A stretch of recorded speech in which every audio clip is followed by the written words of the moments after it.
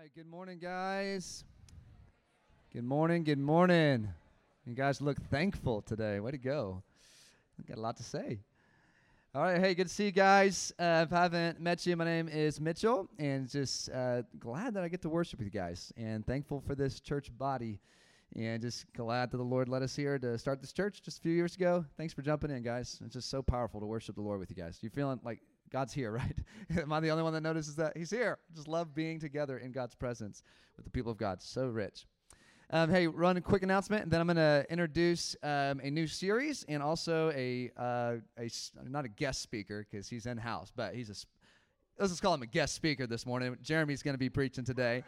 But hey, real quick, over the next 2 weeks, I'm going to be mentioning this more, but I want to give you a heads up. But on the last few days of February and the first day of March, I think it's the 27th through March 1st, we're going to be doing a church-wide fast. Woo!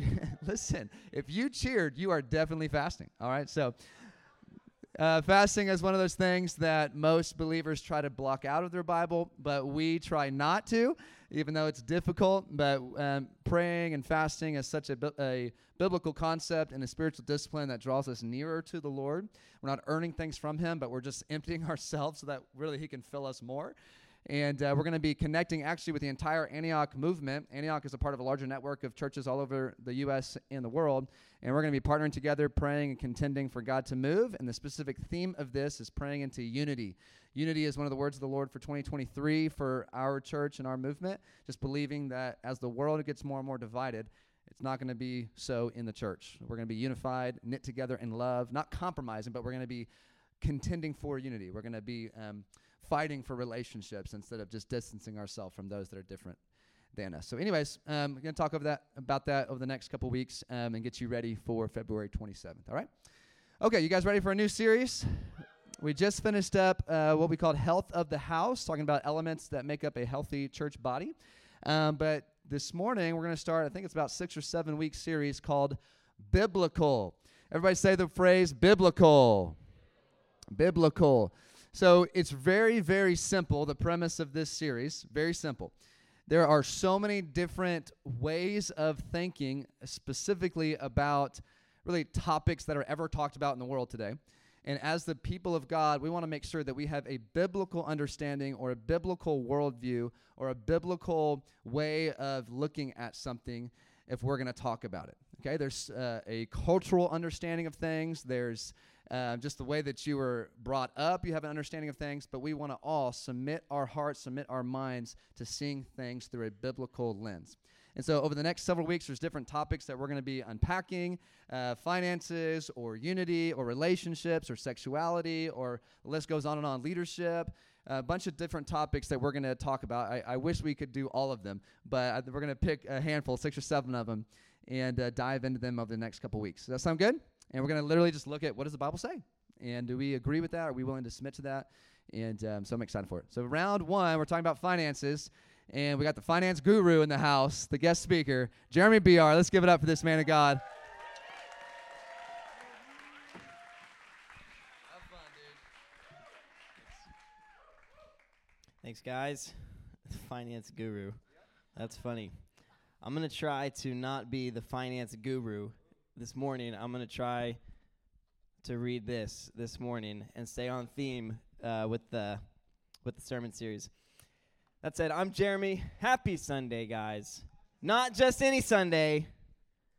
Super Bowl Sunday. Go Chiefs, guys. Had to get that out of my system. I am a big football fan, and the Chiefs are my second favorite team. My favorite team is my hometown team, the Houston Texans. And, guys, it's a sad time. But I've been I've been discipling them into Houston Texans fandom. I just got this little signed rookie card of D'Amico Ryans, who's the Texans' new head coach. And when they change their clothes from their jammies to their clothes for the day, they get to hold the card. D'Amico Ryans?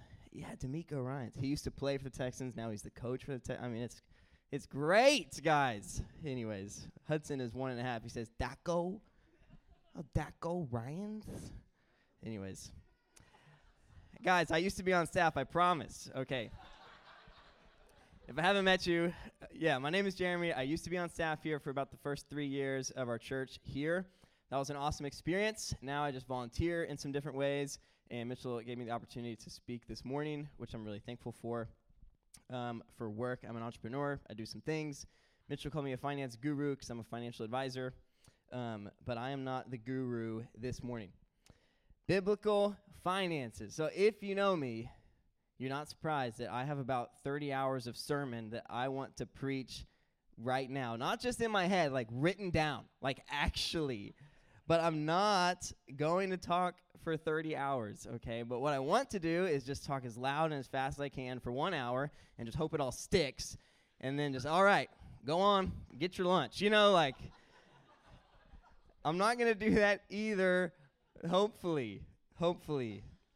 But it does matter so much to me that we live biblically in this area and really just that we follow Jesus, that we know what he says and that we do what he says, that we listen to him and we obey him. That's what I want for us, and I will admit that I uniquely care that we do it in the area of our finances.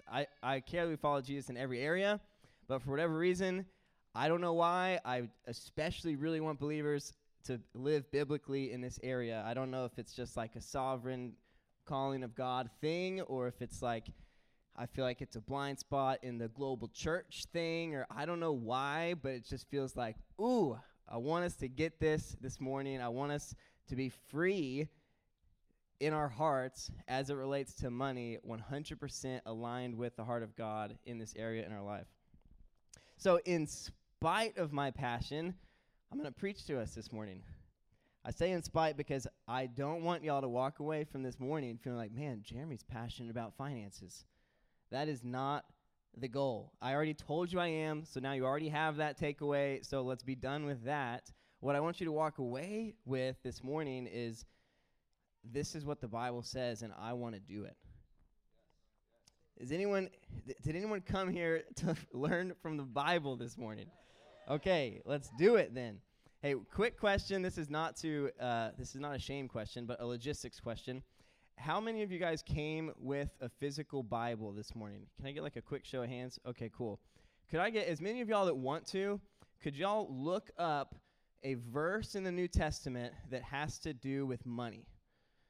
You don't have to know the verse by heart. You could Google real quick, like verses about money. But would love for several of us to just find one. It could be the same as someone else. It could be different. And if you could just like hold it, if you could just earmark it, I'll come back to you. But as I keep talking, feel free to find a verse somewhere that has to do with money. Thanks, guys. So while they do that, I want to give you all 2 foundational truths right off the bat, 2 in 1. Simple. What does the Bible say about money, or some mindsets that we need to know about money? And it's this. Firstly, God owns everything. And secondly, we are God's stewards. God owns everything, and we are his stewards. I have a slide, I think, with a bunch of verses. I'm not going to read them all, but if you want to take a picture of this, all the Old Testament verses are basically, if you were to imagine, like Hudson, my 1-year-old, saying, mine, mine, mine. That's what it sounds like, except it's God talking about everything that belongs to him. He's like, the earth is mine, and everything is in it. The heavens are mine, and everything that's in it. The land is mine. The animals are mine. The food is mine. If I was hungry, I would not tell you, because it is mine. The gold and the silver are mine. I'm like, okay, I got it, Lord. It all belongs to him. And these 5 New Testament scriptures all highlight that we are his stewards. 5 different parables. All of them portray God as an owner of either money or land or whatever, and people as receiving things that God owns, not like to own them and take them away from God, but hey, this still belongs to me, but I'm going to entrust it to you for a season. Would you do what I want you to do with these funds?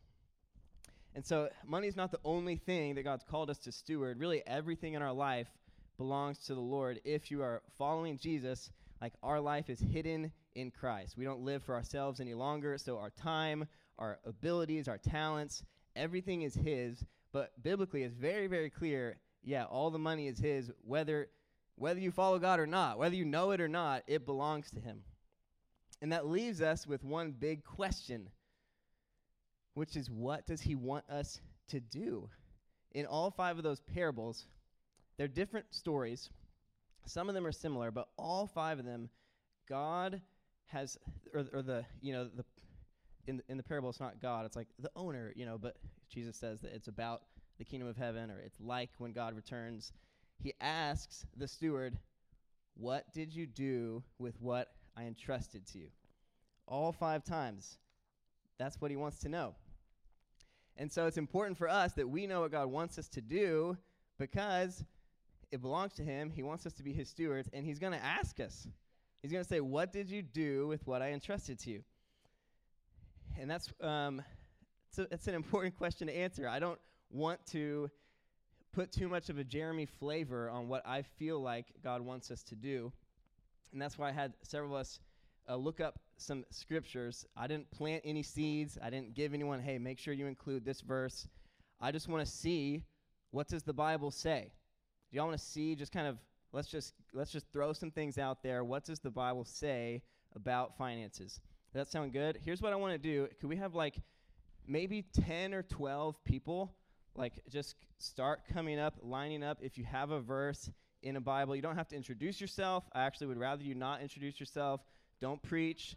Just read, Matthew 1:1, read the verse. You can go sit down. We'd love for us to all hear some things that the Bible has to say, and let's see if we can draw any themes. Come on up, guys. I know at least 50 of y'all got a verse, so we just need about 12 volunteers. Come on up. Y'all feel free to give it up for these brave souls. Let's get a couple more. Here, I'll come down. Let's bring it on over. Okay, I'll hold the mic to make it easier for you guys. Let's hear what the Bible says. And in these days prophets came from Jerusalem to Antioch. Then one of them, named Agabus, stood up and showed by the Spirit that there was going to be a great famine throughout all the world, which also happened in the days of Claudius Caesar. Then the disciples, each according to his ability, determined to send relief to the brethren dwelling in Judea. Mark 4:18 and 19 says, the seed that fell among the thorns represents others who hear God's word, but all too quickly the message is crowded out by the worries of life, the lure of wealth, and the desire for other things, so no fruit is produced. Luke 16:10-13. If you are faithful in the little things, you will be faithful in the large ones. But if you are dishonest in the little things, you won't be honest with greater responsibilities. And if you are untrustworthy about worldly wealth, who will trust you with the true riches of heaven? And if you are not faithful with other people's things, why should you be trusted with the things of your own? No one can serve 2 masters, for you will hate one and love the other. You will be devoted to one and despise the other. You cannot serve God and be enslaved to money. Acts 2:45, and they were selling their possessions and belongings and distributing the proceeds to all as any had need. Just so you know, guys, we read that verse every week in life group. Leif's not just everyone's favorite because of his good looks, okay? All right, 1 Timothy 6, starting verse 6. But godliness with contentment is great gain. For we brought nothing into the world, we can take nothing out of it. But if we have food, clothing, we will be content with that. People who want to get rich fall into temptation and a trap and into many foolish and harmful desires that plunge men into ruin and destruction. For the love of money is the root of all kinds of evil. Some people, eager for money, have wandered from the faith and pierced themselves with many griefs. Hebrews 13:5. Keep your lives free from the love of money and be content with what you have, because God has said, never will I leave you, never will I forsake you. And I had the exact same verse. I have part of another one. For the love, this is 1 Timothy 6. For the love of money is the root of all kinds of evil. Some people, eager for money, have wandered from the faith and pierced themselves with many griefs.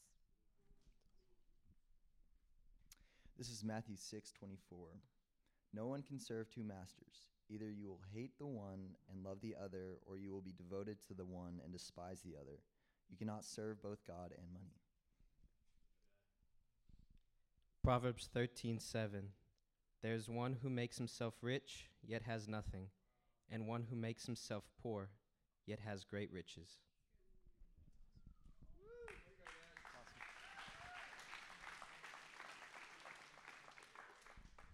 It's good stuff, guys.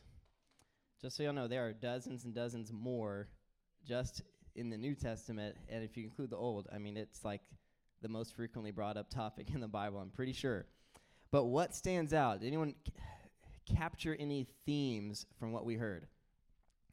You don't have to answer. I'll help with this part, okay? Two things that stand out to me as I read the Bible, what is the wisdom of God? What is the counsel biblically as it relates to our finances? The first is to guard against the love of money, the pursuit of money, the hoarding of money. You hopefully heard that in several scriptures that were just read. The love of money is the root of all evil. If I knew that I was called to righteousness and something was called the root of all evil, I would want to be guarded towards that thing. Multiple different verses talked about you cannot serve God and money. Okay, so I can't serve it if I'm also going to serve God. So if I know I want to serve God, I would be guarded towards what is the lordship of money. If I was serving money, what would I do? Am I doing that? Because then I might be serving money. And if I'm serving money, then I might not be serving God. You know, I would be very alarmed. I would be guarded. I would be warned. Even the verse that Thomas read, not that he introduced himself, but that was the verse that talked about the thorns that choked out the good fruit that God was doing. It's the parable of the four soils. And so you had, some that fell on the path and birds snatch it right away. Some fall on rocks, and these seeds are like the word of God, the gospel in someone's heart, in their life. And the rocks, it never really got deep enough. It just wasn't really the right setting. The thorns, it was great soil, great fruit. All of us could definitely be any of them, but no matter how passionate of a believer, you could always still be the third soil, where everything's right in the plant, in the dirt, in the sun, but thorns, external things, choke out what otherwise would have been an amazing plant. And Jesus says the thorns are the deceitfulness of riches, the deceitfulness of wealth. And I want to just emphasize that, like, the deceitfulness of wealth, serving money, loving money, those are not conditional on how much money you have. It is a heart thing. You can't have little enough to protect you from these things. You also can't have so much that you are condemned to those things.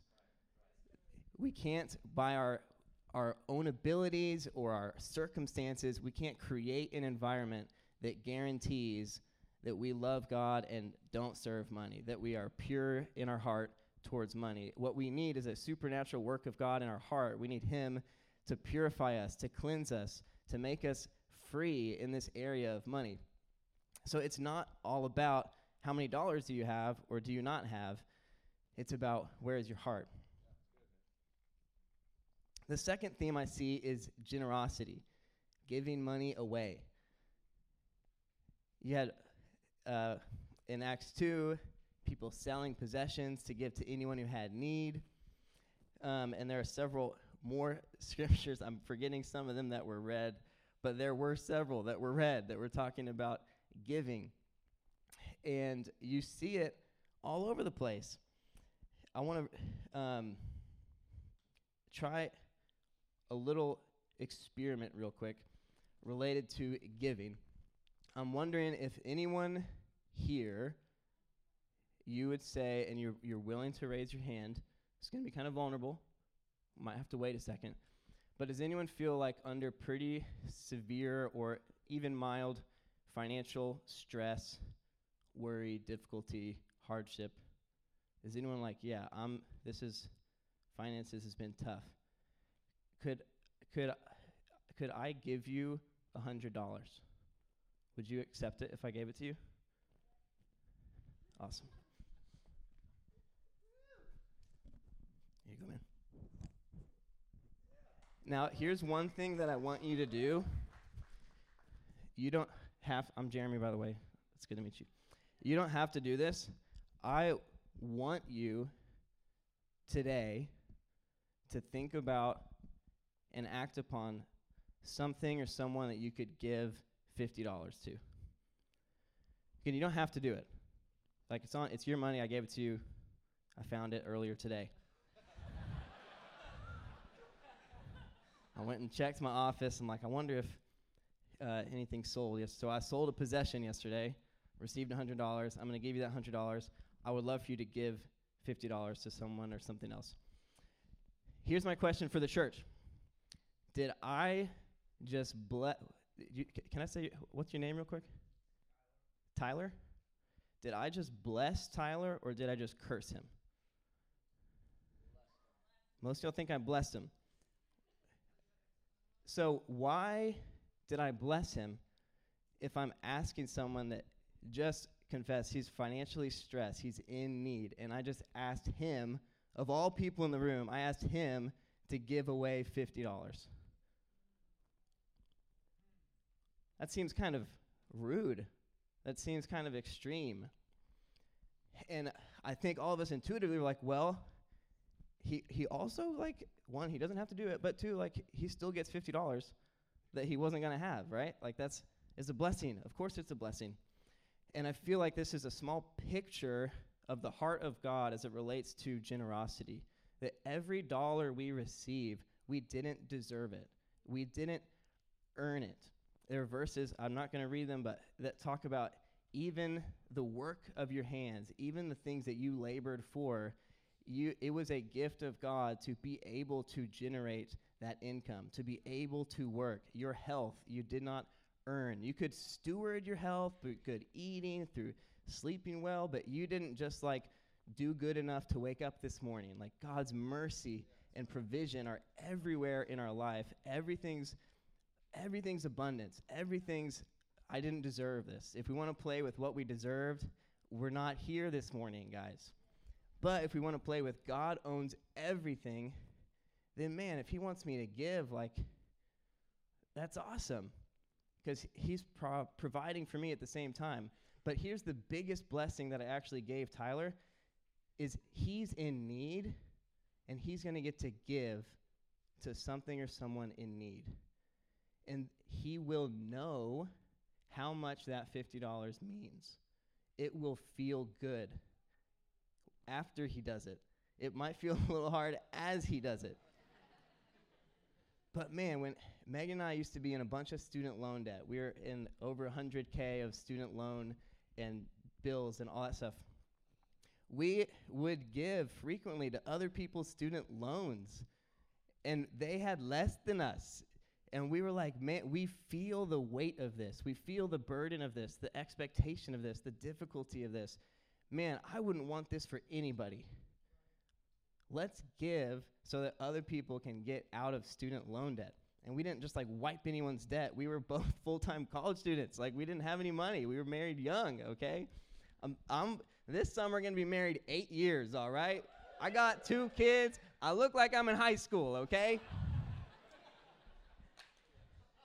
But man, what a joy to give from a place of knowing how much that means and what it will do in your heart to give not just what doesn't matter to you, not just the surplus, but to give the thing that costs you something.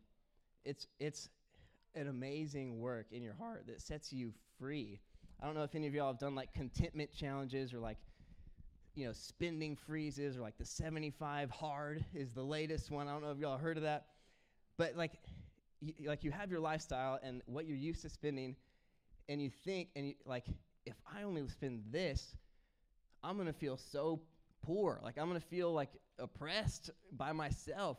But often what happens is I feel, like, wealthier almost. Like, not just like, oh, I saved this money. Like, I actually feel more content. I want fewer things now, even though I have even fewer things. It's amazing the gift that giving is. And so if biblically you see all these, we didn't read them all, but you see all these themes of what has God asked us to do, and man, he wants us to give generously. It is a gift that he is giving you the ability to give. And as you give, you'll see how much of a gift it is. Throughout the Bible, we see financial provision, whether it's abundant overflow or just daily manna. We see it designed to be a blessing from God that he gives as he wills, not something that we just strive for, that we pursue, that we just try to get more of. Our goal is not to get what's ours. Our goal is to say thank you for whatever we receive and ask him, what do you want me to do with it? Woo! Freedom! Let's stand up. Let's get a stretch break in, guys. Go ahead. You earned it. Sunday morning, not just any Sunday, right? Hey, they might need you tonight, okay? Feel free to sit back down. Hey, one question for you while we're on this stretch break. Just person to person, just me and you. I'm just curious. You don't have to answer this, but I really want to know. What's it like to be rich? Is it like the movies? Like, is it like everything you ever dreamed of? Like, seriously, tell me about it. Apologies for the rhetorical question, but I did want to make one slight point before we go into the second half of the message here real quick, and that is that we actually are rich. And we're living in the wealthiest society that's ever existed. We're the wealthiest people group that have ever lived on earth. Literally. As just living here in this country, your quality of life, the amenities accessible to you, the vastness of your network, the connectedness to global affairs, your access to resources and ideas and pleasures, your opportunities to generate revenue, the amount of free time available for recreation and worship and philanthropy, the safety and comfort of your home and your loved ones, the global esteem and envy that you receive from people all over the world just for being here right now. The wealthiest person in the world just a few generations ago could not even have imagined the life that you are living. King Solomon cannot touch the wealth that you are living in. How's it feel, guys? Is it everything you thought it would be? Welcome, you made it. So I mentioned that, again, I'm not trying to shame anyone. This was actually really helpful for me when I stopped trying to not be that and realized that, regardless of what I am, it's, Lord, what do you want me to do? Okay, so here I am, so what do you want me to do? This is what you've entrusted to me. So you can't run away from this reality. It's just, you're the chosen people for this age in 2023. You can't just pretend that you lived 3,000 years ago and it's not your fault and you're not a bad person. It's just, Lord, what do you want me to do? So when you read the Bible and you see a verse that's talking about the rich, I want you to think, is that talking to me? Let that refine me. Let's take a deep breath. Good stretch, good stretch. Okay, for the rest of our talk, I want to dive into one more specific thing that I see biblically that God wants for us as stewards of his money. And that is that he wants us to tithe. It's true. God wants us to tithe. Does anyone know where we get the idea of the tithe from that's not in the discipleship school that I spoke to a couple weeks ago? Anyone have a guess? I heard the Levites. It is in Genesis 28. It is before the Levites. We're going to dive into it. It's going to be good. Oh, real quick, actually. I have a slide about what does God want us to do with our money. It just summarizes what I just said, but it has some more scriptures. If anyone wants to take a picture of this, you're welcome to do some more Bible study in our biblical series here. Just wanted to pause. It turns out, even at random, 12 verses at random, and it became very clear, wow, money might not be something I want to worship. Wow, I think I'm supposed to give some away. You could take any 12. You're going to see the theme. Okay, guys, Genesis 28. Let me set the scene. Jacob, son of Isaac, son of Abraham, he had just fled his household because he learned that his brother Esau was plotting to kill him. While Jacob is traveling, God encountered him in a dream at Bethel. And in Genesis 28:15, we see what God says in the dream. He says, I am with you and will watch over you wherever you go, and I will bring you back to this land. I will not leave you until I have done what I have promised you. It's an amazing promise. Jacob wakes up, and then he makes a vow to the Lord. He responds to this dream. Someone say, Jacob made a vow.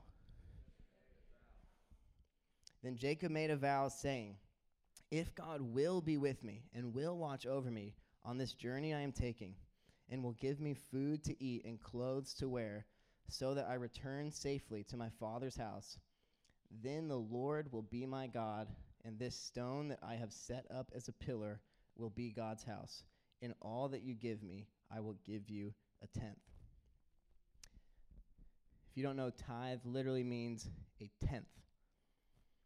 So Jacob vows, he promises God, he makes, in a sense, a covenant with God. Two indefinite promises. One, that God will be his God. There will be no other gods. One God, and it's God. The other thing, everything that he gives to Jacob, Jacob will give God a tenth. Not just everything up to that point, but indefinitely. Anything I receive, I will give you a tenth. Those two things I will do if you return me here safely to this land.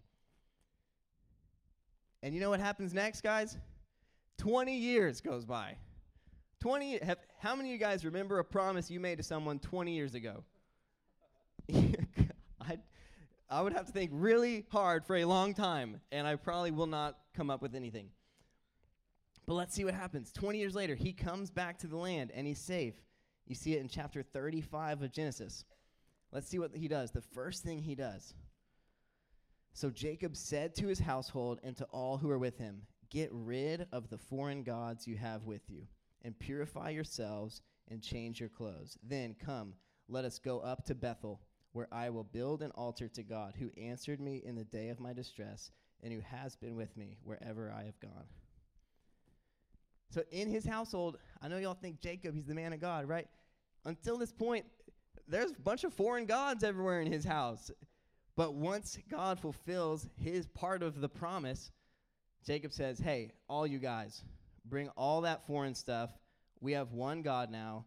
And then he goes to the same place where God met with him in the dream, and he builds an altar, and I will bet anyone $1 million that he gave 10% of everything that he had received up to that point, and that was not the last time that he gave a tenth.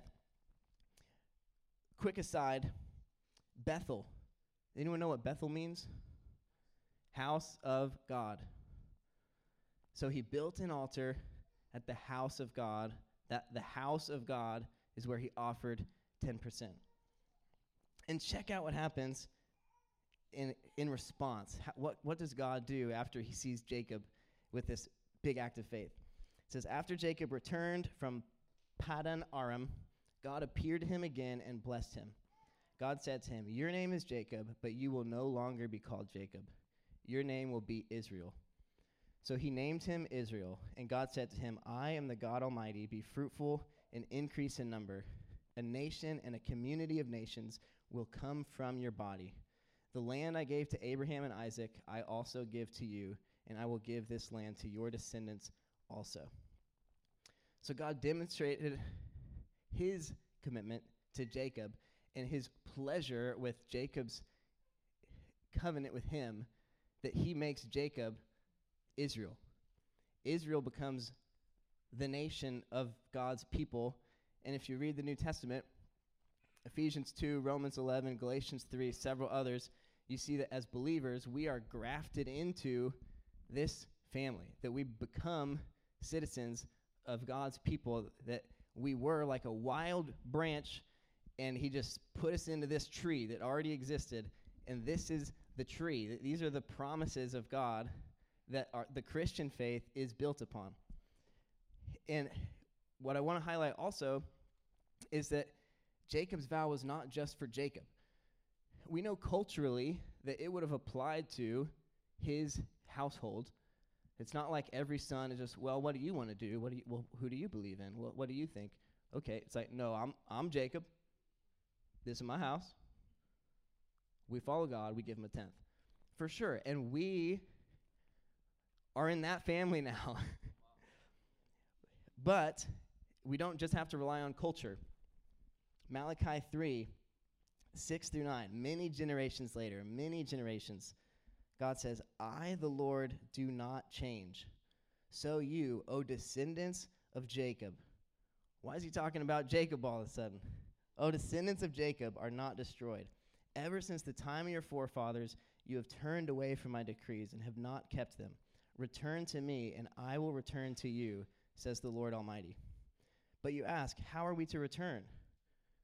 Will a man rob God? Yet you rob me. But you ask, how do we rob you? In tithes and offerings. You are under a curse, the whole nation of you, because you are robbing me. So in other words, not only did God honor Jacob's vow and say, man, I'm going to make you Israel. I'm going to graft everyone into this family. I like the culture you're setting up right here.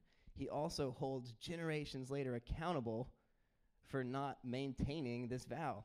You see it also in Psalm 50.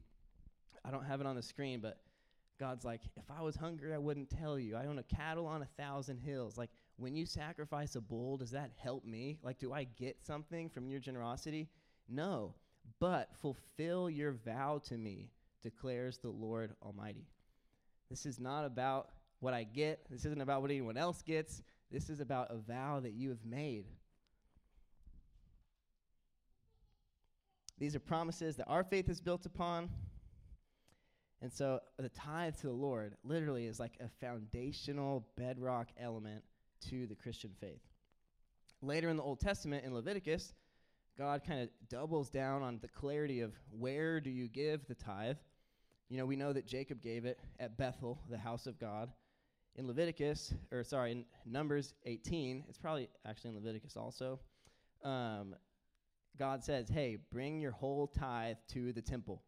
The whole tenth, bring it to the temple, the place of worship, and he instructed that everyone that works at the temple, that's responsible for keeping it, that's a priest, they are going to live off of your 10% tithe gift.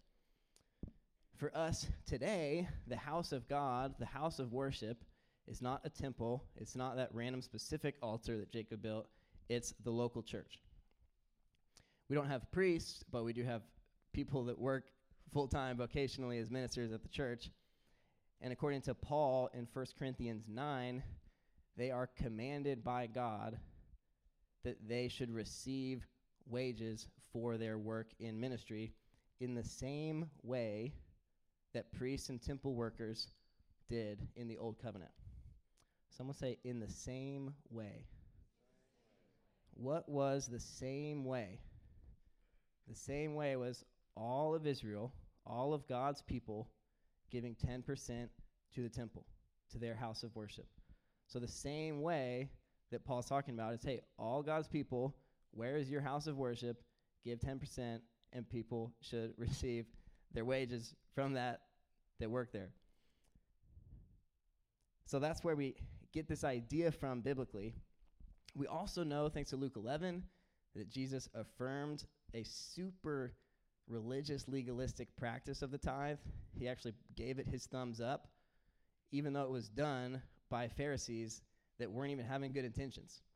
And he rebuked the Pharisees for everything else they did, like their prayers bad. Like they're giving like to the poor, like to outward giving, bad. Like everything, they're studying of the Bible. It's like you think you're going to save yourself by this. You're not. Like, look, I'm God in the flesh. Like everything else they did that we would say are like better, cooler, more Christian disciplines, you know, like worship and prayer and studying the Bible and spending time with God. Like the Pharisees get rebuked for how they did all of that. And when it came to the tithe, Jesus is like, yeah, I'm not going to mess with that, but you still got some heart issues in some other areas.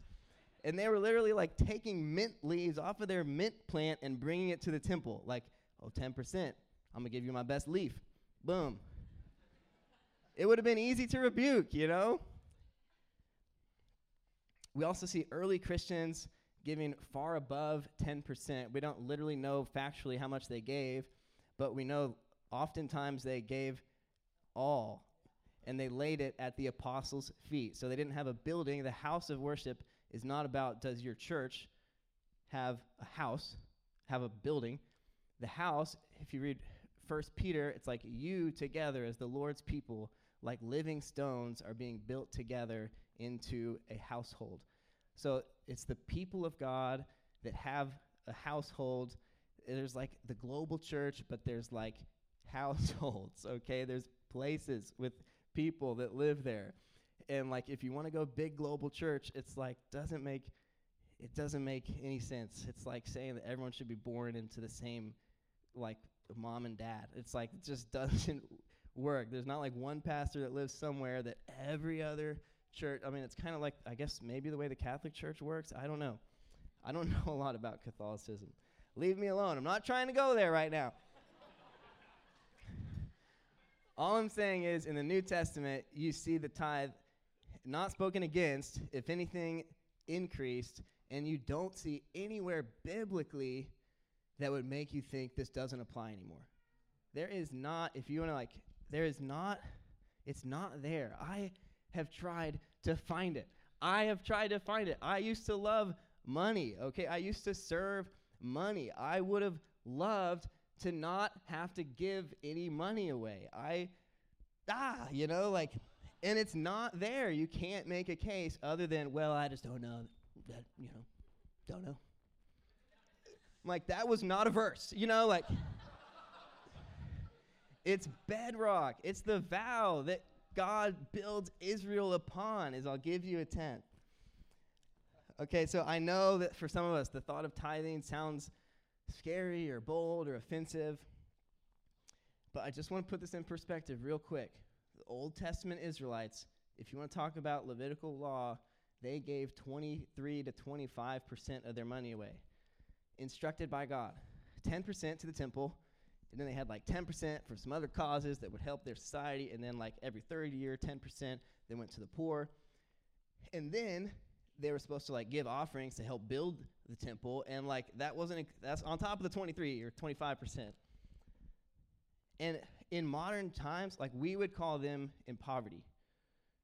Like to our standards, these are like poor people.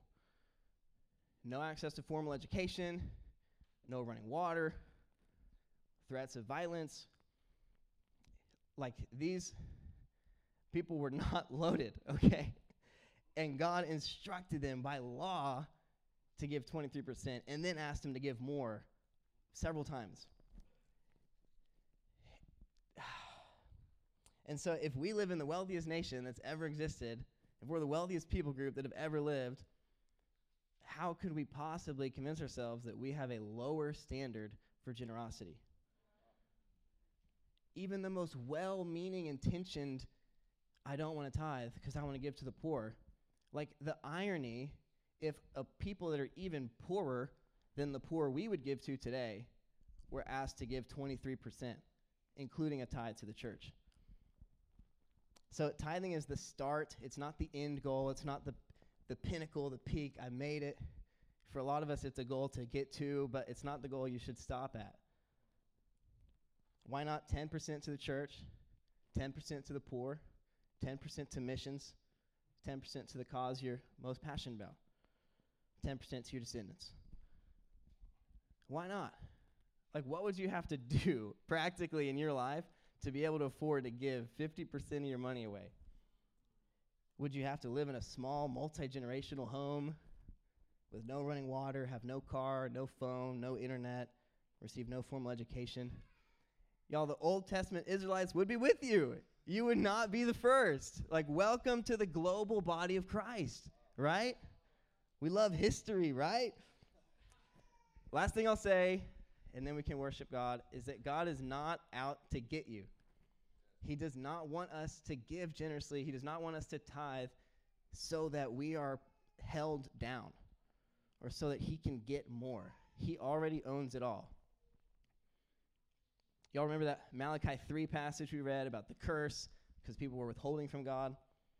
Let's finish that passage. I stopped in verse 9. Picking up in verse 10, it says, "Bring the whole tithe into the storehouse, that there may be food in my house.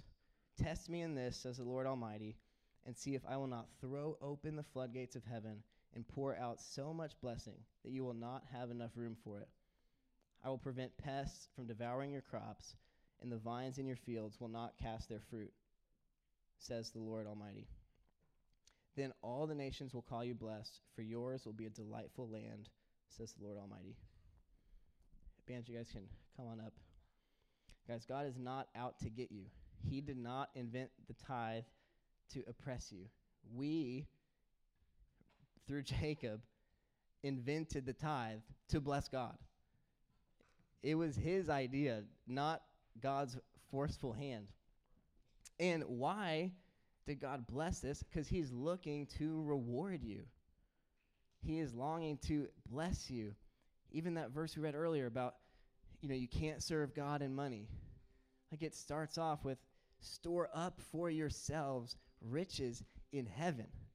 It's not hate your life, eat dirt.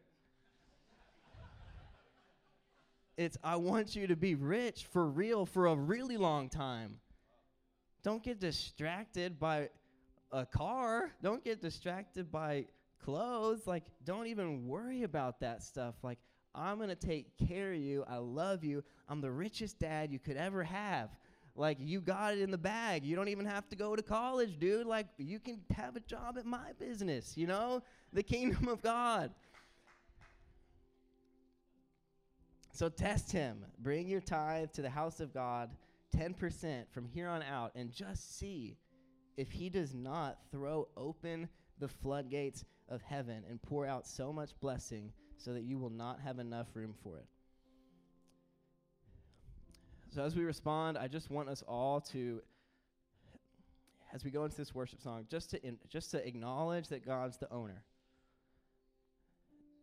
Just as we start worshiping, just say, Lord, you own it all.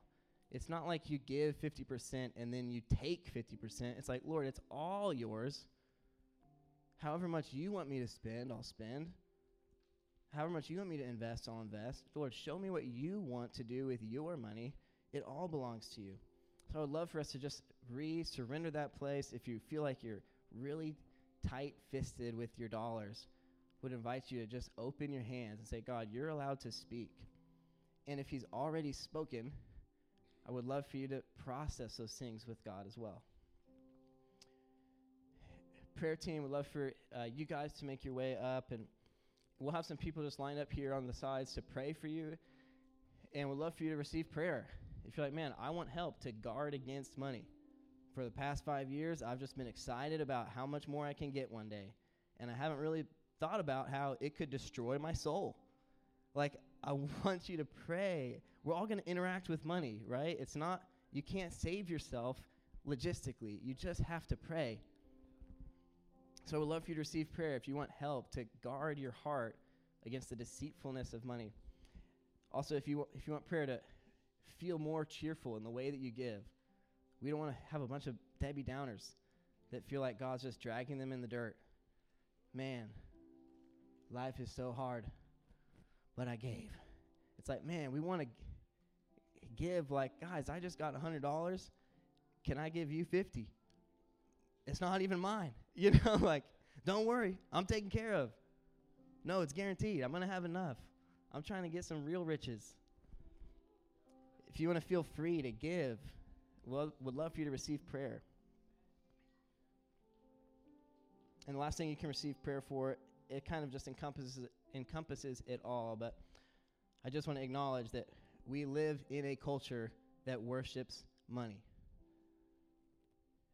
Money, wealth is probably the top idol in our culture that we live in. I don't mean just like our church. I mean our country. But like we are here. We're not like immune. And so just receive prayer against deception, against ways that we might think, oh, it's just normal. It's like, well, if it's normal to a culture that worships money as a god, we don't want it to be our normal. And we don't want to look normal to someone that's not following God, that's a part of that culture. We don't want to get pretty close to like, I mainly do everything the way any standard American would do, but I do give sometimes. It's like, well, no, they do that too. Okay, I want to do everything normal, but then when I die, I'll pledge to give it all. No, they do that. Giving's getting kind of cool now, which means we got to up it. How are we going to look different? Maybe it's going to be in our contentment. Oh, wow, didn't you wear that like last week? Be like, yeah. Like I only have so many pairs of clothes. Like, did you shop again this week? Don't ask that to someone. Jeez, we're trying to worship, guys. Let's stand to our feet. I'm going to pray for us. And so, God, we just trust you, and we want to trust you. Lord, would you help us? Would you set us free?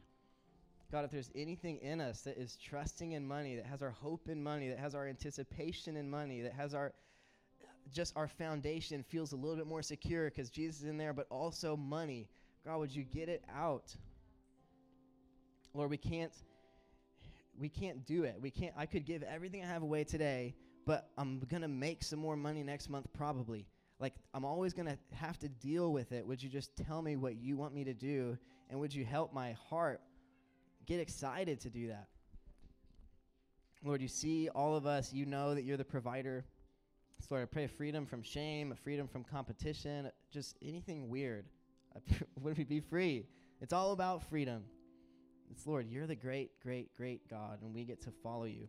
And how silly if something like $1 could actually get in the way of my freedom in worship, my freedom in my purity, my freedom in righteousness, my freedom in my eternal rewards. How could I let something that I know is going away when I die, something I know that won't last, why would I let that distract me? So Lord, would you set us free? Would you help us? In Jesus' name.